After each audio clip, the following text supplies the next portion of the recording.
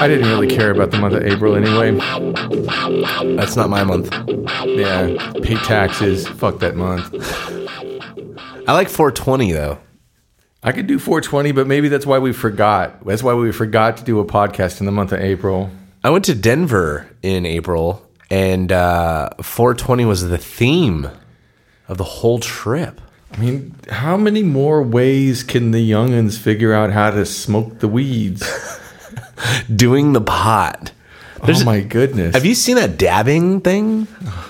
I haven't, and it should be no surprise to anyone who can see me. I see it, and I'm like, whoa, I can't do that. That's just not me at all. I'm not a concentrated guy. I can't concentrate on Anyway, yeah, we didn't get to one in April, and I don't mind. It's just great to see you. Sorry you're not feeling so well. No, I'm nasally again. My kids got me sick. They brought something home from wherever, and I'm just trying to drink it away. Yeah, and you're drinking beer through a cold, a thing I always respect. You got to feed a cold, right? So let's get right into this thing. How many people actually get caught robbing liquor stores and banks? I'm going to say 95%. So I don't think it's that high at all. Really? I think it's probably 40%. No way. With all the cameras and everything's being filmed everywhere you go, even in the bathroom. Well, we'll look it up. And I'm not here to answer that question, but I think there's two perceptions. I think that there's a lot of law-abiding citizens who think that every single murder and armed robbery goes punished at some level. And I think there's a couple of actuaries at the FBI who are like, oh, well, we probably shouldn't publish this fact, but a lot of stuff goes unsolved. Mm-hmm. I only know that the murder solve rate used to be around 40%, and then with the new trend towards cold cases, it got up to 50%. But I haven't extrapolated that into how it pertains to robbing banks and robbing, I guess the new thing is robbing Domino's. Ooh. And Little Caesar and mobile phone shops.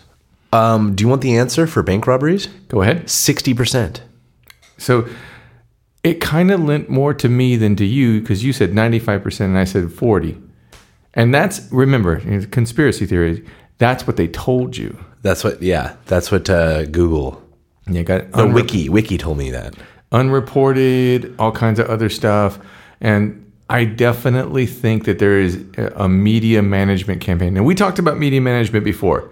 We talked about in 92109 that there was a concerted effort not to publish the number of people who were getting hit by cars. Right. That they were suppressing that because it was really bad for tourism if you ran a pretty good chance of getting mowed down on Grand Avenue. Right. But I think it extends to robbing banks. They don't want people to enter that as a career and be like, my life is a Quentin Tarantino movie. That's exactly what I was just thinking about. Because I'm like 60%. You know, I gamble in Vegas with worse odds than that. Yeah, that's strip away idiots for a second. Now, how many people use drug addiction and desperation and all kinds of stuff, and those people are going to have a 95% capture rate because they're stupid. Right. They're not stupid in a classical sense, they're stupid in a desperation sense, and those people will all get caught. Murphy's Law, in reverse. Right. So then there's people who are good at it. That's right. And those people, what's the rate for them? Let's go ahead and just quote one now, 30%. That there's a 30% chance that a good bank robber or a good liquor store heist guy is going to get caught. Yeah, I could see a liquor store more probable getting away with it. Go in there with ski mask and a gun and grab and go. What's your personal experience? How many times have you gone to your favorite credit union or bank and, hey, it's closed at 3 o'clock? Why is that happening? Robbery. That happened at the Bank of America in PB. Actually, I went up there and tried to go in and it was closed. Right. We just got robbed. Right, and it's not just banks. I'm a credit union guy. We'll talk about that. We'll devote a whole episode as Me to too. why. I switched from Bank of America to credit union. And I've been doing it 15 years and love it. So I was at Point Loma Credit Union over there by the sports arena, a hotbed for robbery. And closed, robbed, sorry, out. So that's should be your first indication. You don't really see this stuff all the time. And then you see once, and then you go look for the press. The press is hard to find. Right. They're not putting it out there. They're like, this is not the career for you. Right. So they definitely are suppressing the news that it's happening. And unless it results in a police chase or some sort of shooting. Or they get them. Yeah. Yeah, so you get them front page. Ah. It happened, no page. The getaway. Right. So just over and over. Anyway, it's a funny thing to think about because I don't think that any of us really contemplates a life of crime. We generally think if we get involved in it, what we'll do is we'll get about 6 or 7 of them done, and then we'll get caught on the 7th one, and it'll span about 18 months, and then we'll go to jail, and it won't be fun. Is selling weed a life of crime? Definitely not. All right. I just wanted to know, like, what is the definition of living a life of crime? It's definitely not selling weed. I would actually say it's definitely not selling cocaine in college to people in fraternities either. So a drug dealer isn't necessarily a life of crime. It can be. The second that it involves distribution and arming yourself, it becomes a whole different ballgame. But people roaming around in social circles giving each other $800 worth of cocaine here and there, especially at San Diego State University, where they decided to criminalize it and did a giant bust about 2007 or so. I remember that. Yeah. They got him. That was a big one. And, I mean, they could have done that every year, 3 times a year since the beginning of the movie Blow. There was something that led to that. And I mean, I'm sure you're going to find the article with the link, but I think a white girl OD'd or something. Something white girl, rich parents. We have to stop this now. Yeah, that makes a lot of sense. That does it. Okay, so this isn't about bank robberies. Oh, I was wondering where we're going. I mean, look, I can't believe how far down the plank we've walked in just since the 20th of January. Here we go. It's unbelievable. So let's put some benchmarks up there. Let's do it. How many people under the age of 35 give a fuck about the Kennedy assassination? Not unless you're pre-law. Like about 1%. Right. How many people above the age of 65 are still bitter and will be bitter until the day they die about that? Right. I mean, that guy, whoever it was, got away with it. Right. At the highest level of the governing bodies of the United States of America, a president got assassinated and it's largely unsolved. I mean, it's not solved, no. Right. And they were still trying to figure it out in the 70s. They never really did. And now to that 65-year-old who's watching that 35-year-old not care, it's dawning on that 65-year-old, these people completely got away with it. And just simply by the passage of time and move from one generation to the next, it's not pertinent in their life, so they don't care, and they're just going to move on. So that crime was a success.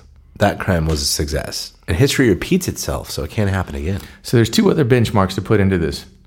The second benchmark is Gore v. Bush 2000. Largely, that election was stolen. It was stolen by Supreme Court ruling that basically said, stop what you're doing, and we're going to say George W. Bush is your president. End of story. I'm sorry, Gore v. Bush. You had me like, I was like, wait, what? Okay. I know, that's the cold bed. That is the cold. I'm sorry, I'm slow. No, so, and they got away with it. Hey, that's your president, and hey, look, let's go to war with Iraq, and let's do all this other stuff, and he gets to be president. The other guy had more popular votes, and it was very, very, very unclear how Florida was going to pan out one way or another, but let's put our thumb on the scale. And I've always said personally, that was a soft coup. Those guys wanted it more. Sounds about right. And let's just say who was the big winner out of that? Oil companies? There's one individual I'm thinking about. Rhymes with Dick Cheney. I was going to say, yeah. And he had two things going on. Dick Cheney was a Secretary of Defense under previous administrations. I see where you're going. And at the time that he was a Secretary of Defense, he was like you and I, honestly. His net worth at the time... No, he wasn't. That guy's evil. At the time, he was worth a grand total. His personal and family net worth was about $400,000. So here we go with Bush v. Gore, and suddenly he has inserted himself as the vice president, and suddenly we go into a major investment ample war with Iraq. And where was he right before then? Halliburton. Mm-hmm. So between his oil holdings and Halliburton, what was he worth afterwards? Billions? Like, we're talking Putin numbers. Oh, yeah. Definitely. We have an American Putin on our hands, and his name is Dick Cheney. Yeah. And it comes straight out of that. And I got a third benchmark for you. And this one's horrible. I don't have to remember all this, do I? I can just like play the podcast back. Right. Through the magic of tape. No. Oh, okay, good. Third benchmark, and it's real close to Bush v. Gore. It's called 9/11. I'm not so sure that we've even solved that one. I'm pretty sure that no one can explain to any rational human being how 19 of those guys were from Saudi Arabia. Right. I don't know if I have that number right. I don't care. I think I largely have that number right. That was a population of guys in golf shirts who don't look anything like Osama bin Laden, who did a whole bunch of really bad stuff, and then they pointed all their cannons at that guy and attacked Afghanistan, a largely meaningless country. And, maybe it was a convenient excuse to go to war, maybe it was a whole bunch of other stuff, but what it really was a major attack on our country that went largely unsolved even today. With all kinds of bin Ladens living in Connecticut and being flown out of the country, and a whole bunch of congressional testimony that to this day is redacted, I guess, for our protection. Right. Doesn't make any sense. So when Trump gets impeached, we're going to find out who killed JFK, what exactly went down with Dick Cheney, and who's really behind 9/11. What's the fourth benchmark? Well, the fourth benchmark is the Trump presidency at large. Mm-hmm. This thing has a cascading effect. Oh, yeah. And this is going into a bad spot really quickly. Are you on the Twitter?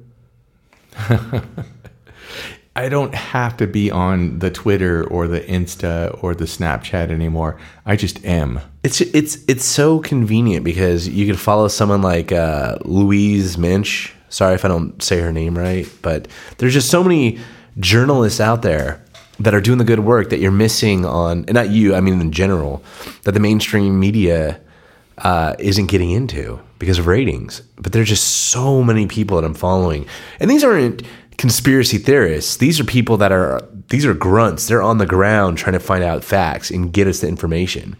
They're trying. I want to start with Trump will never be impeached. There's no other side at this point. This is now a completely asymmetric battle, and it's already generally being won by the other side. And the other side is not any of the 350 million Americans. The other side is everybody else finally getting their day to say, hey, look, you're no longer the leader of the free world. And it starts with the Russians. There's a part of it that's the Chinese. And it's going really badly. And if you could, I can't ever stress enough that there's a concept called the Black Swan event. The Black Swan event is a wholly inconceivable thing that then happens, and that because it's inconceivable, you have no manner with which to comprehend or defend against it. And 9/11 is a perfect example of that. Less so was the Bush v. Gore, less so was the Kennedy assassination, but you put those things into a catapult, one to the second, to the third, and now this fourth. These are things we weren't ready for. We weren't ready for them as a nation mentally to look at them and say, we're being attacked.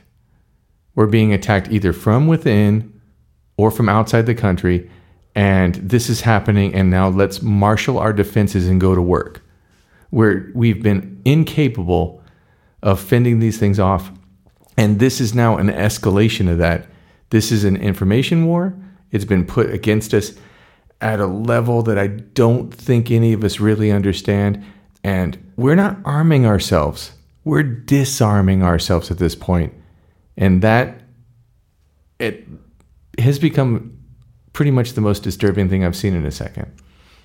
I'm following you, but I can't function without believing that some good can shine through and the truth comes out, and either he's with Russia or he's not. I do believe that but you raise a good point that it didn't happen in the other three cases. That behind, I don't think he's a willing partner. I think he, like everyone else, what the healthcare vote today means to everyone is we are a nation of opportunists. Doesn't matter what. If you can get your agenda done in the vacuum, let's go get that done too. Right. Still has to go through the Senate. And it won't pass the Senate. Any fixes goes back to the House, which any fixes are going to eliminate the who those teabaggers, the Freedom Caucus. It has a very, very, very good chance of finding a way through all three houses. They own all three. They've got the White House. It does. But, they still have to, they're going to kick this stuff back to the state level, right? That's what they're all talking about. Let the states decide on pre-existing conditions. I'm not even thinking in those terms. They're going to do it. They're going to do that. They're going to let something really bad happen with the Korean front. They're going to let something really bad happen with the European front. They're going to let whatever was going on with the Ukraine just go. They're going to let all these things happen at once, not because it's got rationality, but because it's got purposeful chaos. It's meant to be an active war. Right. You're supposed to alienate every possible side until implosion occurs. That's what's the net effect of the war plan against us. That's making America great again? These are slogans. That's not what was that was not the real intent. Trump was just an opportunist who happened to be the figurehead that made the most sense for the other side to say, we'll just put him in and then we'll keep some dossier pictures of him getting peed on. And then whatever we need from him, we'll get from him. But in the meantime, he'll make so many mistakes that it'll just be easy to capitalize on. This is just like planes flying into tall buildings in New York. We don't know exactly what's going to happen next, other than on every front, whether it's the State Department or the Department of Education or the Department of Transportation or our southern border, we're going to make the purposeful wrong decision and let chaos ensue. You don't think that Comey's going to come and save the day with his grand jury reports and start federal indictments? And you really have no faith in any of that? I definitely don't. I definitely don't understand how Comey got to be the head of the FBI in a Democratic regime. I think that he had some interesting and really admirable traits going into it, but that's not what you do when you're in power. You don't put a Republican in charge of the FBI in the middle of a Democratic presidency. And they did it. Right. And it doesn't make a lot of sense. And now that you've lost all faith in my credibility, I'll take it a step further. I think at some level that Obama only had partial control of the government at any given time anyway. I don't think a president ever has complete control. I think that the mechanism of not having control happens to be the FBI. That used to be. That's why J. Edgar Hoover was in for so long, and that includes being through all of those Roosevelt administrations. Mm-hmm. You don't get there without having a bit of "you can't touch me," and draw this back to the Kennedy situation. Kennedy found some bad stuff out when he was there. He said he found out if you don't do what they want with the Bay of Pigs, if you don't do what they want with their plan to take over this Vietnamese conflict from the French, if you don't do what they want, then bad things begin to happen to you. Who was the head of the FBI through that entire situation? That was J. Edgar Hoover on about his 46th year. It was a continuous thing. He didn't have any control of the Pentagon. The Pentagon hated him. He didn't have any real backing from any of the different parts of the government. He just won the election in a way that a lot of people didn't quite understand. And so they were basically trying to do to him what they wound up doing with Obama as well, is basically marginalizing him and telling him you can do a few things, but beyond that, don't let it go to your head. I think they threatened Obama. I think they told him, hey, if you go too far, duck. We'll pull you back in. Look what happened to your predecessor. The last guy who ever looked like you, who got into the White House from that side of the spectrum, died. Right. So, same general stature, skinny guy, 6'3". Oops. See, I don't think you didn't lose me. Maybe I'm a little naive on some things. Maybe it's my youth, which I'm not really that youth. But I do believe that I don't know. I do believe that there is good in the world, and I do believe that this situation can be resolved. But I do also understand that we are in a constant state of perpetual war because of the military-industrial complex. So I get that whole half of it. I mean, I can't sleep at night if I didn't have some sort of faith in this process. I'm having no trouble sleeping at night, and it just feels like the last couple hundred sleeps before the apocalypse is all. Well, the apocalypse is definitely coming.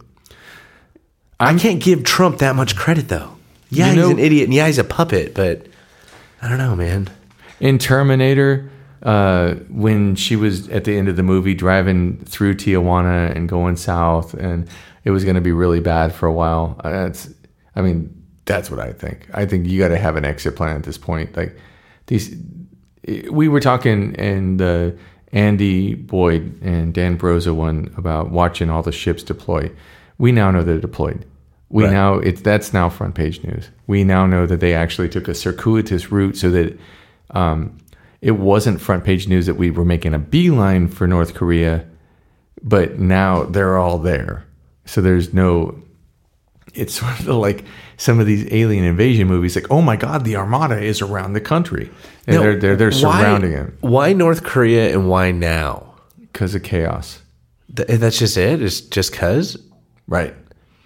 That seems, why not a couple years ago? Why not 5-10 years ago? I mean, the Korean War never officially ended, so why now? Why Trump? Chaos wasn't the regime back then. Chaos is the regime now. And so wherever there are flashpoints, you just simply go there and start making mistakes. So we were talking about how they were systematically blowing up all the infrastructure behind the Ukrainian regime last time we talked.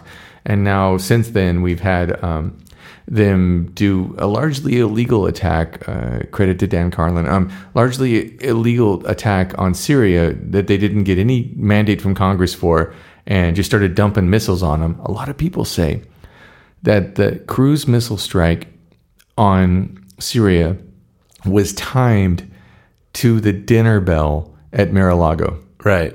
He wanted to see a fireworks display for his dinner, and he did a little bit of watch this. And that was the best chocolate cake. Maybe it was Operation Chocolate Cake. Oh my gosh, you're a genius. You figured it out. I'm not. How come they didn't pothole the runway? Because it was largely for show. Yeah, because the Russians used that. Right. You dump a bunch of missiles inadvertently into Syria. What goes away right then? They were really finding a bit of resonance. Rachel Maddow was getting somewhere with the Russians did it. And then Syria, which is a Russian ally, and then suddenly that stabilized. Yeah, right. Right? I saw the smoke screen go up. And that was the whole thing I was saying is they didn't crater the runway because Russia uses the runway. Okay, what's going to happen? Russia's going to send some naval fleets in there or some sort of naval blockade because they need the ports of Syria. That's why Syria is what it is, a flashpoint. And all of a sudden, Trump's going to come in and save the day and like, hey, peace. Okay, we'll reduce the sanctions. Next thing you know, Exxon strikes that deal. $500 billion later, Russian oil. Unbelievable. It's unbelievable. And they had a really hard time convincing us that there was a real rift in between Russia and the current government of the United States, and it lasted about 6 days. Right. And then Rex Tillerson was there, and then he met with the Russian leader.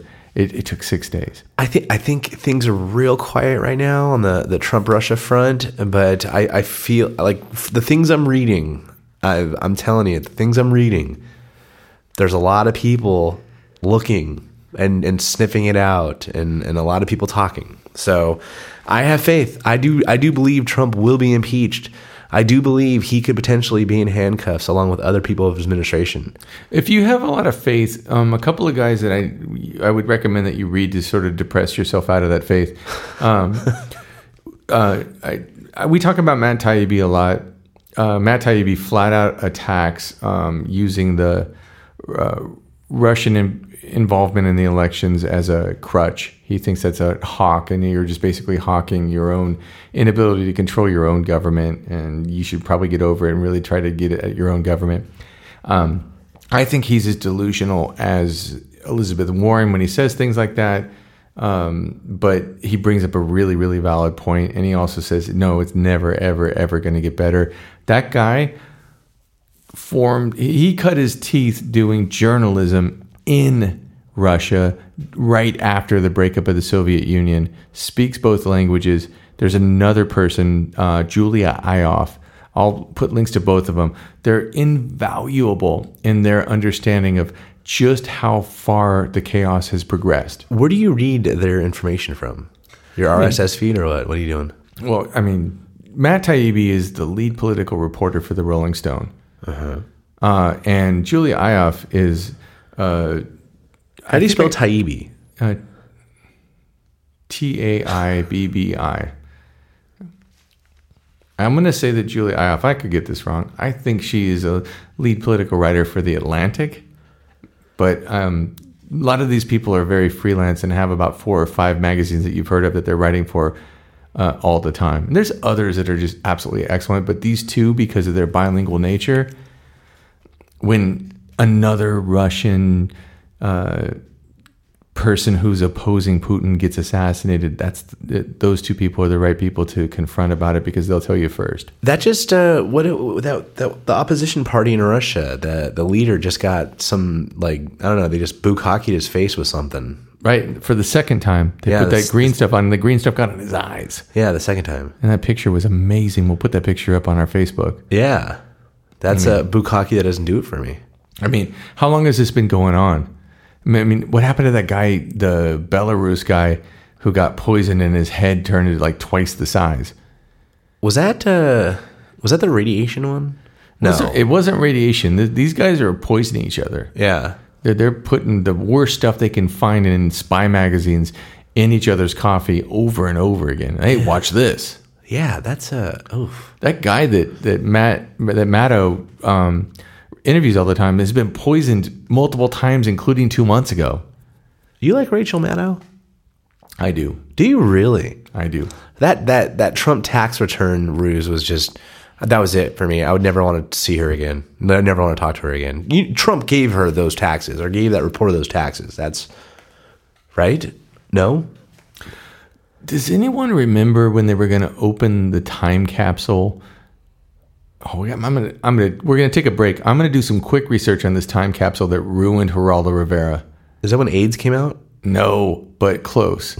We're gonna go find this thing, and we're gonna talk about that next, because that was Rachel Maddow's moment with this tax return thing, and I think it's kind of turning back in her favor. But I agree with everyone who said like that was just ridiculous. We'll be right back. All right, so Geraldo Rivera, 36 years ago, went on national TV and decided he was going to open Al Capone's vault. and he was going to find all kinds of magical stuff that Al Capone had put out there for us to find under the circumstance of his death. And there wasn't anything there. Nothing? And they were on live TV, and they're pulling out Tic Tacs, some Yahtzee. And it was just one of those things you just cannot possibly imagine the guy's embarrassment. And it was on live TV, so they had to play through. Right. Keep it going. So this wasn't 15 seconds and cut to commercial and go to the weather and then maybe there's a baseball game. These guys were on TV for 60 minutes talking about a largely uneventful time capsule opening. I know where you're going with this, but let me just throw this in there real quick.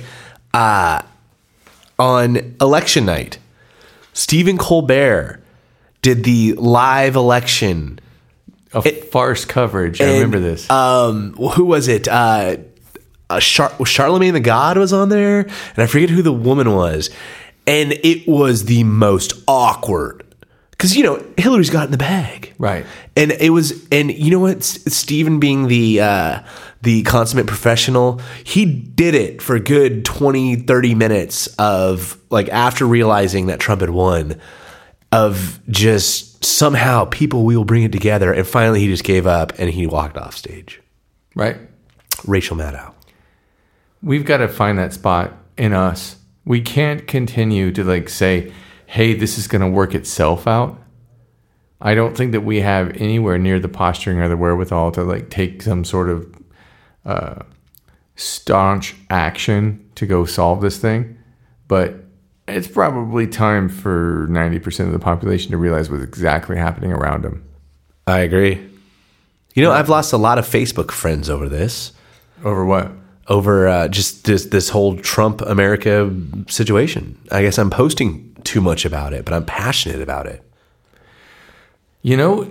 I guess I should be upfront. I don't see it. I guess I don't live on Facebook at all. Well, you just don't follow me, and I'm fine with that. It's not that I don't follow you. It's just that I don't read it. I don't read it at all for any reason. When I do, that's the one time every fourth week that I see one of your posts. I'm it doesn't dawn on me that you're doing that every 48 hours.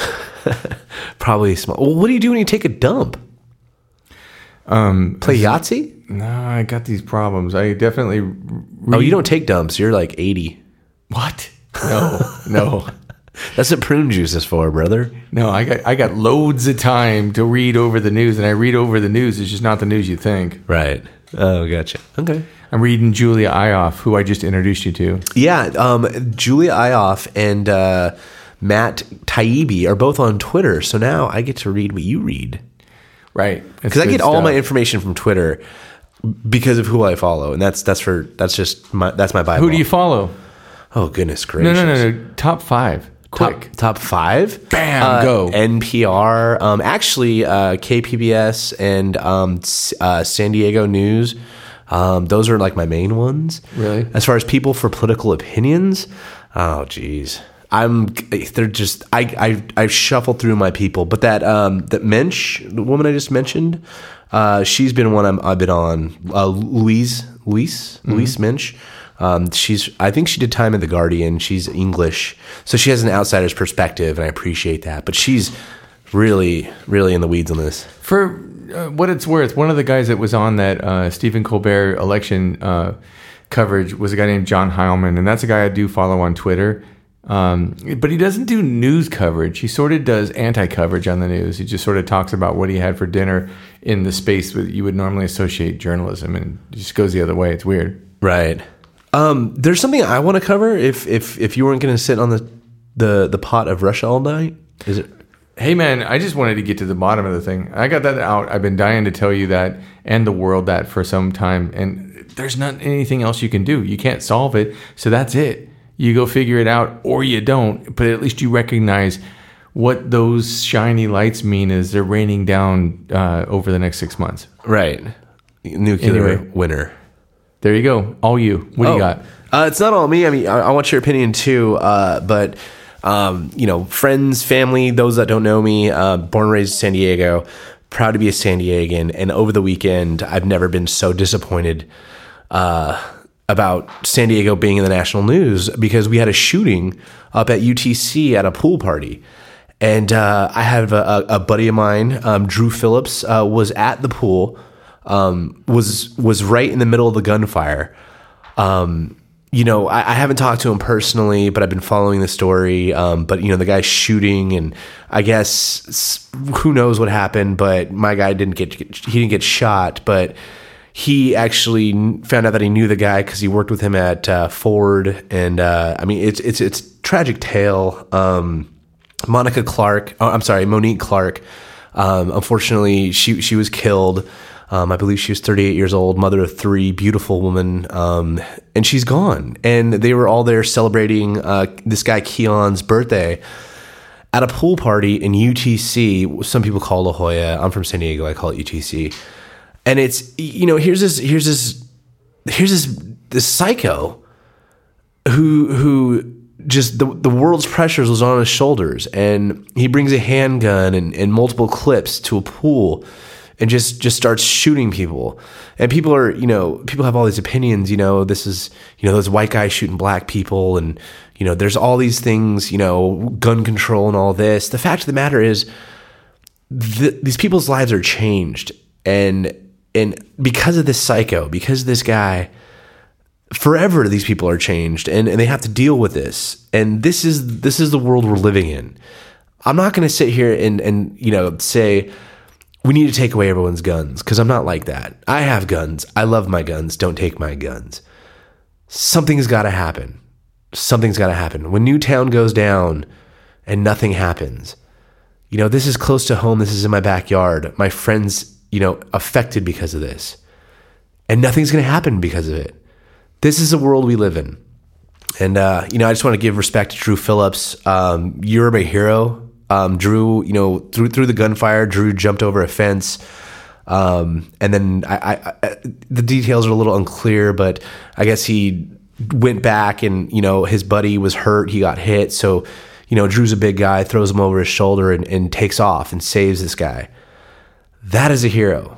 That is a guy that in the face of danger, in the face of death, in the face of insanity, in the face of a psycho, dodges bullets to take care of his people. And we need more of that. We need more of those people that are willing to put themselves, in harm's way. There are good people out there. There are people like Drew Phillips all over the place. As many psychos as there are with guns, there are people like Drew Phillips out there that do care. It doesn't matter, black, white, Republican, Democrat, it doesn't matter. None of it matters. It's about people like that, helping other people. So I don't know if you're going to ever hear this, Drew, but I love you, man. And what you did was absolutely amazing. And I'm sorry for your loss. And you're my hero. You can't ever plan for this kind of thing. And you always wonder in the face of it, whether you're a soldier going to war or a civilian going to somebody's birthday party, if you're going to face this kind of catastrophic situation. And you sometimes are just unable to handle the bravery of otherwise regular human beings when they face this kind of thing. And I read all the stories. I read how the interaction was played out. I read what people were doing to try to sort this out. It was unbelievable. People that and a lot of the city knows were in the middle of all that, and they were helping each other and doing everything you're supposed to do in that situation. And it appears to me that it was a random domestic violence situation where the victims were everybody but the ex-girlfriend that he was on the phone with when he was shooting. Right.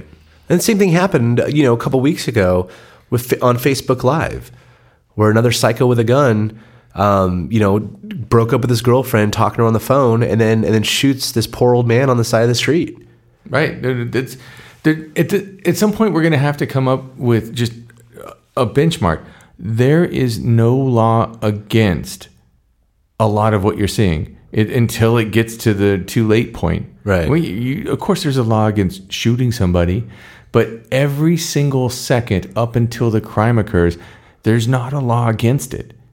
So you can be unhinged and you can walk into any store and buy a gun for any reason in any state. And if you're unhinged and they start to make some laws, they've got all kinds of workarounds if you need them. Right. You can get a gun. You could have, You could be a career criminal psycho. Well, I don't know about a criminal, but as long as you didn't get caught. It's ridiculous. No, criminals, like, can convicts can get, when you get out of jail, you can get a gun too, right? Unless it's a violent felony, I think. Or I don't really know, other than yes. I mean, other than you absolutely can. What is the barrier? If every single law was against you, right? In the United States of America, with gun shows and Craigslist and Alternet and everything else under the sun, if you want not drugs, not MDMA, or like we were saying before, to distribute cocaine on campus to your fraternity at San Diego State, if you wanted lethal weaponry, all of this whole information in a localized fashion, whether it's Craigslist or social media, whatever, all aids and abets that process. You're a felon, you just got out of Vacaville, and it's time for you to go do your next unsolved bank robbery. You got about 50 resources to pack up in about 10 minutes. Right. Absolutely. And that's the nature of where we live right now. It's sick. So, I mean, how do you combat that when all this is in front of you? I remember, I got out of high school in 1998, and the saddest thing happened. There was a murder-suicide at my high school, and I knew both the people so close. They were so close to me, and I was shocked. But I remember, the conversations afterwards was, we saw him. There were signs of his deterioration. There was, we should have. There was a lot of that, but people didn't. And it gets down to, if you see something, if you hear something, say something. The writing's on the wall. If you got a homeboy as a kid used to torture cats, say something. It's, I mean, not saying that's still your friend. I'm just saying, if you know somebody, a loved one or somebody, and something bad has happened, and you see the effects it has had on them, and they're packing heat, you hear about, I was listening to NPR, and there's the vets that are coming back, and, the suicide rate is so high, but there's vets out there that know they have a problem, and they give up their guns to friends of theirs, or their friends, take their guns. And I'm going to get so much BS on my Facebook feed about this. You're trying to take my guns. I'm not trying to take your guns. Unless you are fucked up in your head and I think you're going to hurt somebody. Yeah, I'm coming for your guns. There are a lot of ways to die. There's a rule in our culture right now. It's the rule of the 30,000s. Suicide, gun violence, car accidents, drug overdoses, heart attacks, 30,000 each. They just generally occur in the same frequency. Right. So if it wasn't going to be one, it's likely going to be the other. Oh, yeah. How much of that is preventable? Well, probably all of it. Probably less than 20% of it. I strongly disagree. Some part of this is just rolled up fate. We can get frustrated about the circumstances like the UTC shooting because they were, in fact, something that we should have been able to not have to experience in this world. Right. Well, heart disease. How do you combat heart disease or drug disorder? You either jog in the case of heart disease, or you don't take drugs that ultimately lead to your death in the case of drug use. So it is preventable.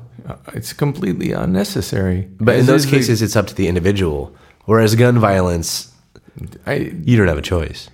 Every single one of the 5 categories, the big 5 in the club of 30,000s, is completely unnecessary. Right. Completely unnecessary. We're, in a way, our narcissism is allowing us to choose 150,000 annual deaths at our own hands. Right. A friend of mine gave me a fat talk. And that's when I realized that guy really does care about me. Yeah.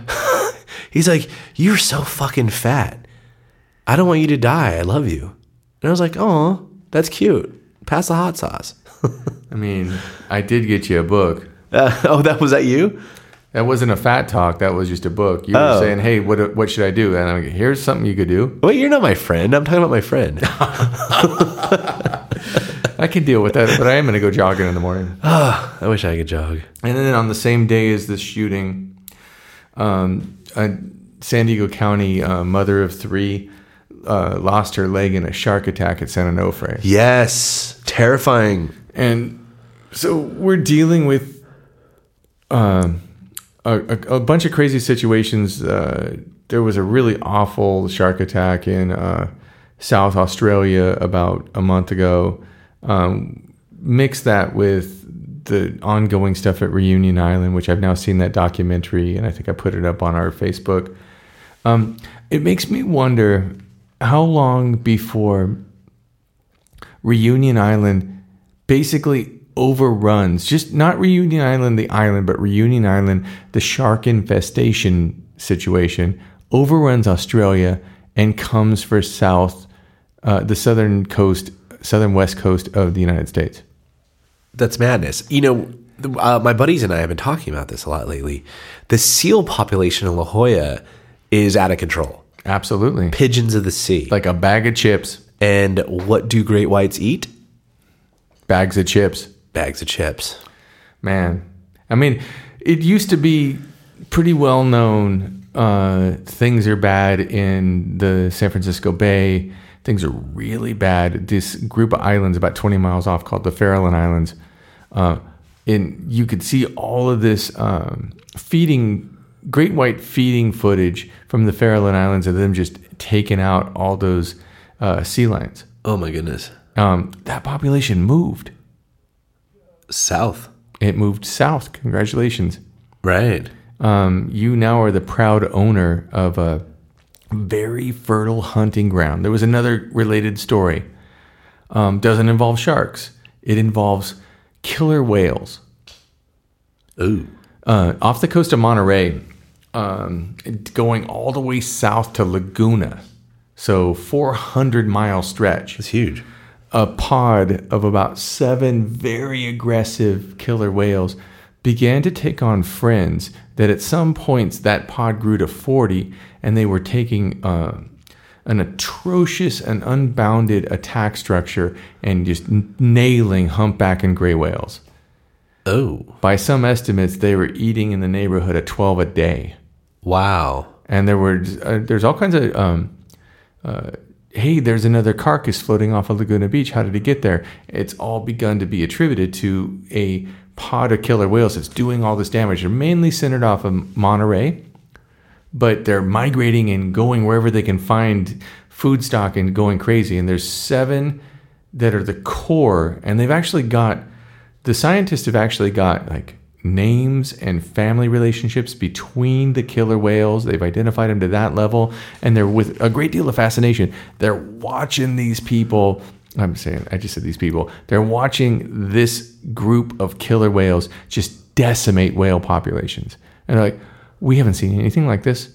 Not historically, not in 60 years of observation. We don't know what we're looking at right now. But it culminates in this. They have whale watching trips. You can go on whale watching trips. And so it's super fun. I went on one in Hawaii. You can get one out of San Diego Harbor and go off of Point Loma. You can get them off of Monterey.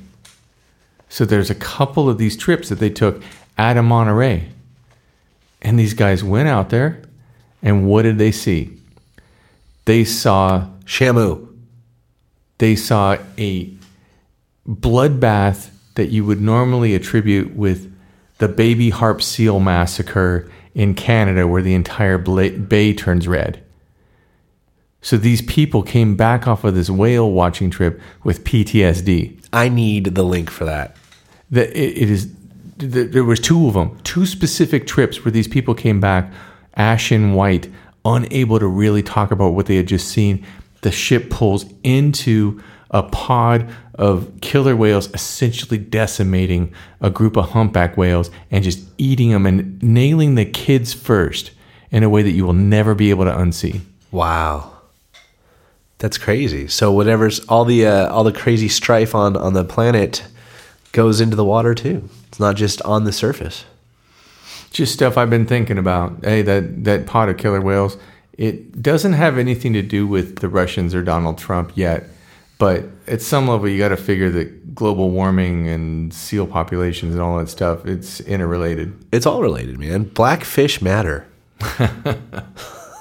I don't know. It's killing SeaWorld. SeaWorld's dying. Man, this is a depressing podcast. Is anyone still listening out there? Oh, they're people feed off of depression. Is that what it is? Yeah, they're all the way at the end right now. You know what? We're going to end on this super depressing note. What happened this year with SeaWorld?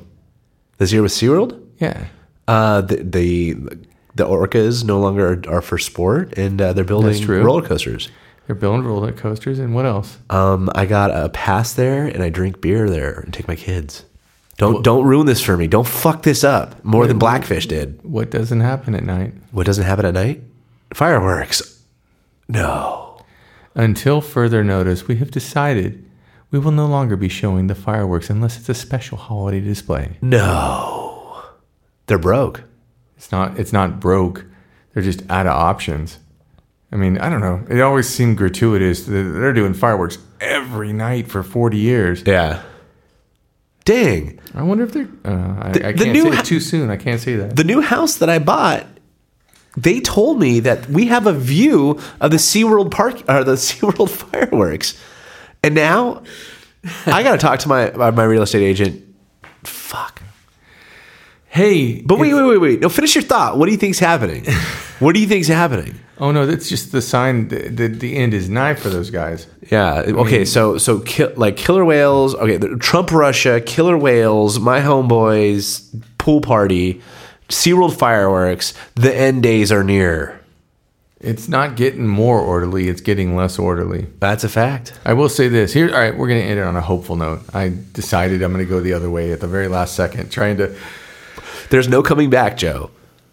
We do live in the state of California. The state of California is pretty close to basically taking the leadership position on the globe like it always shoulda. Woohoo! Jerry Brown. I mean, it's everything. Global warming.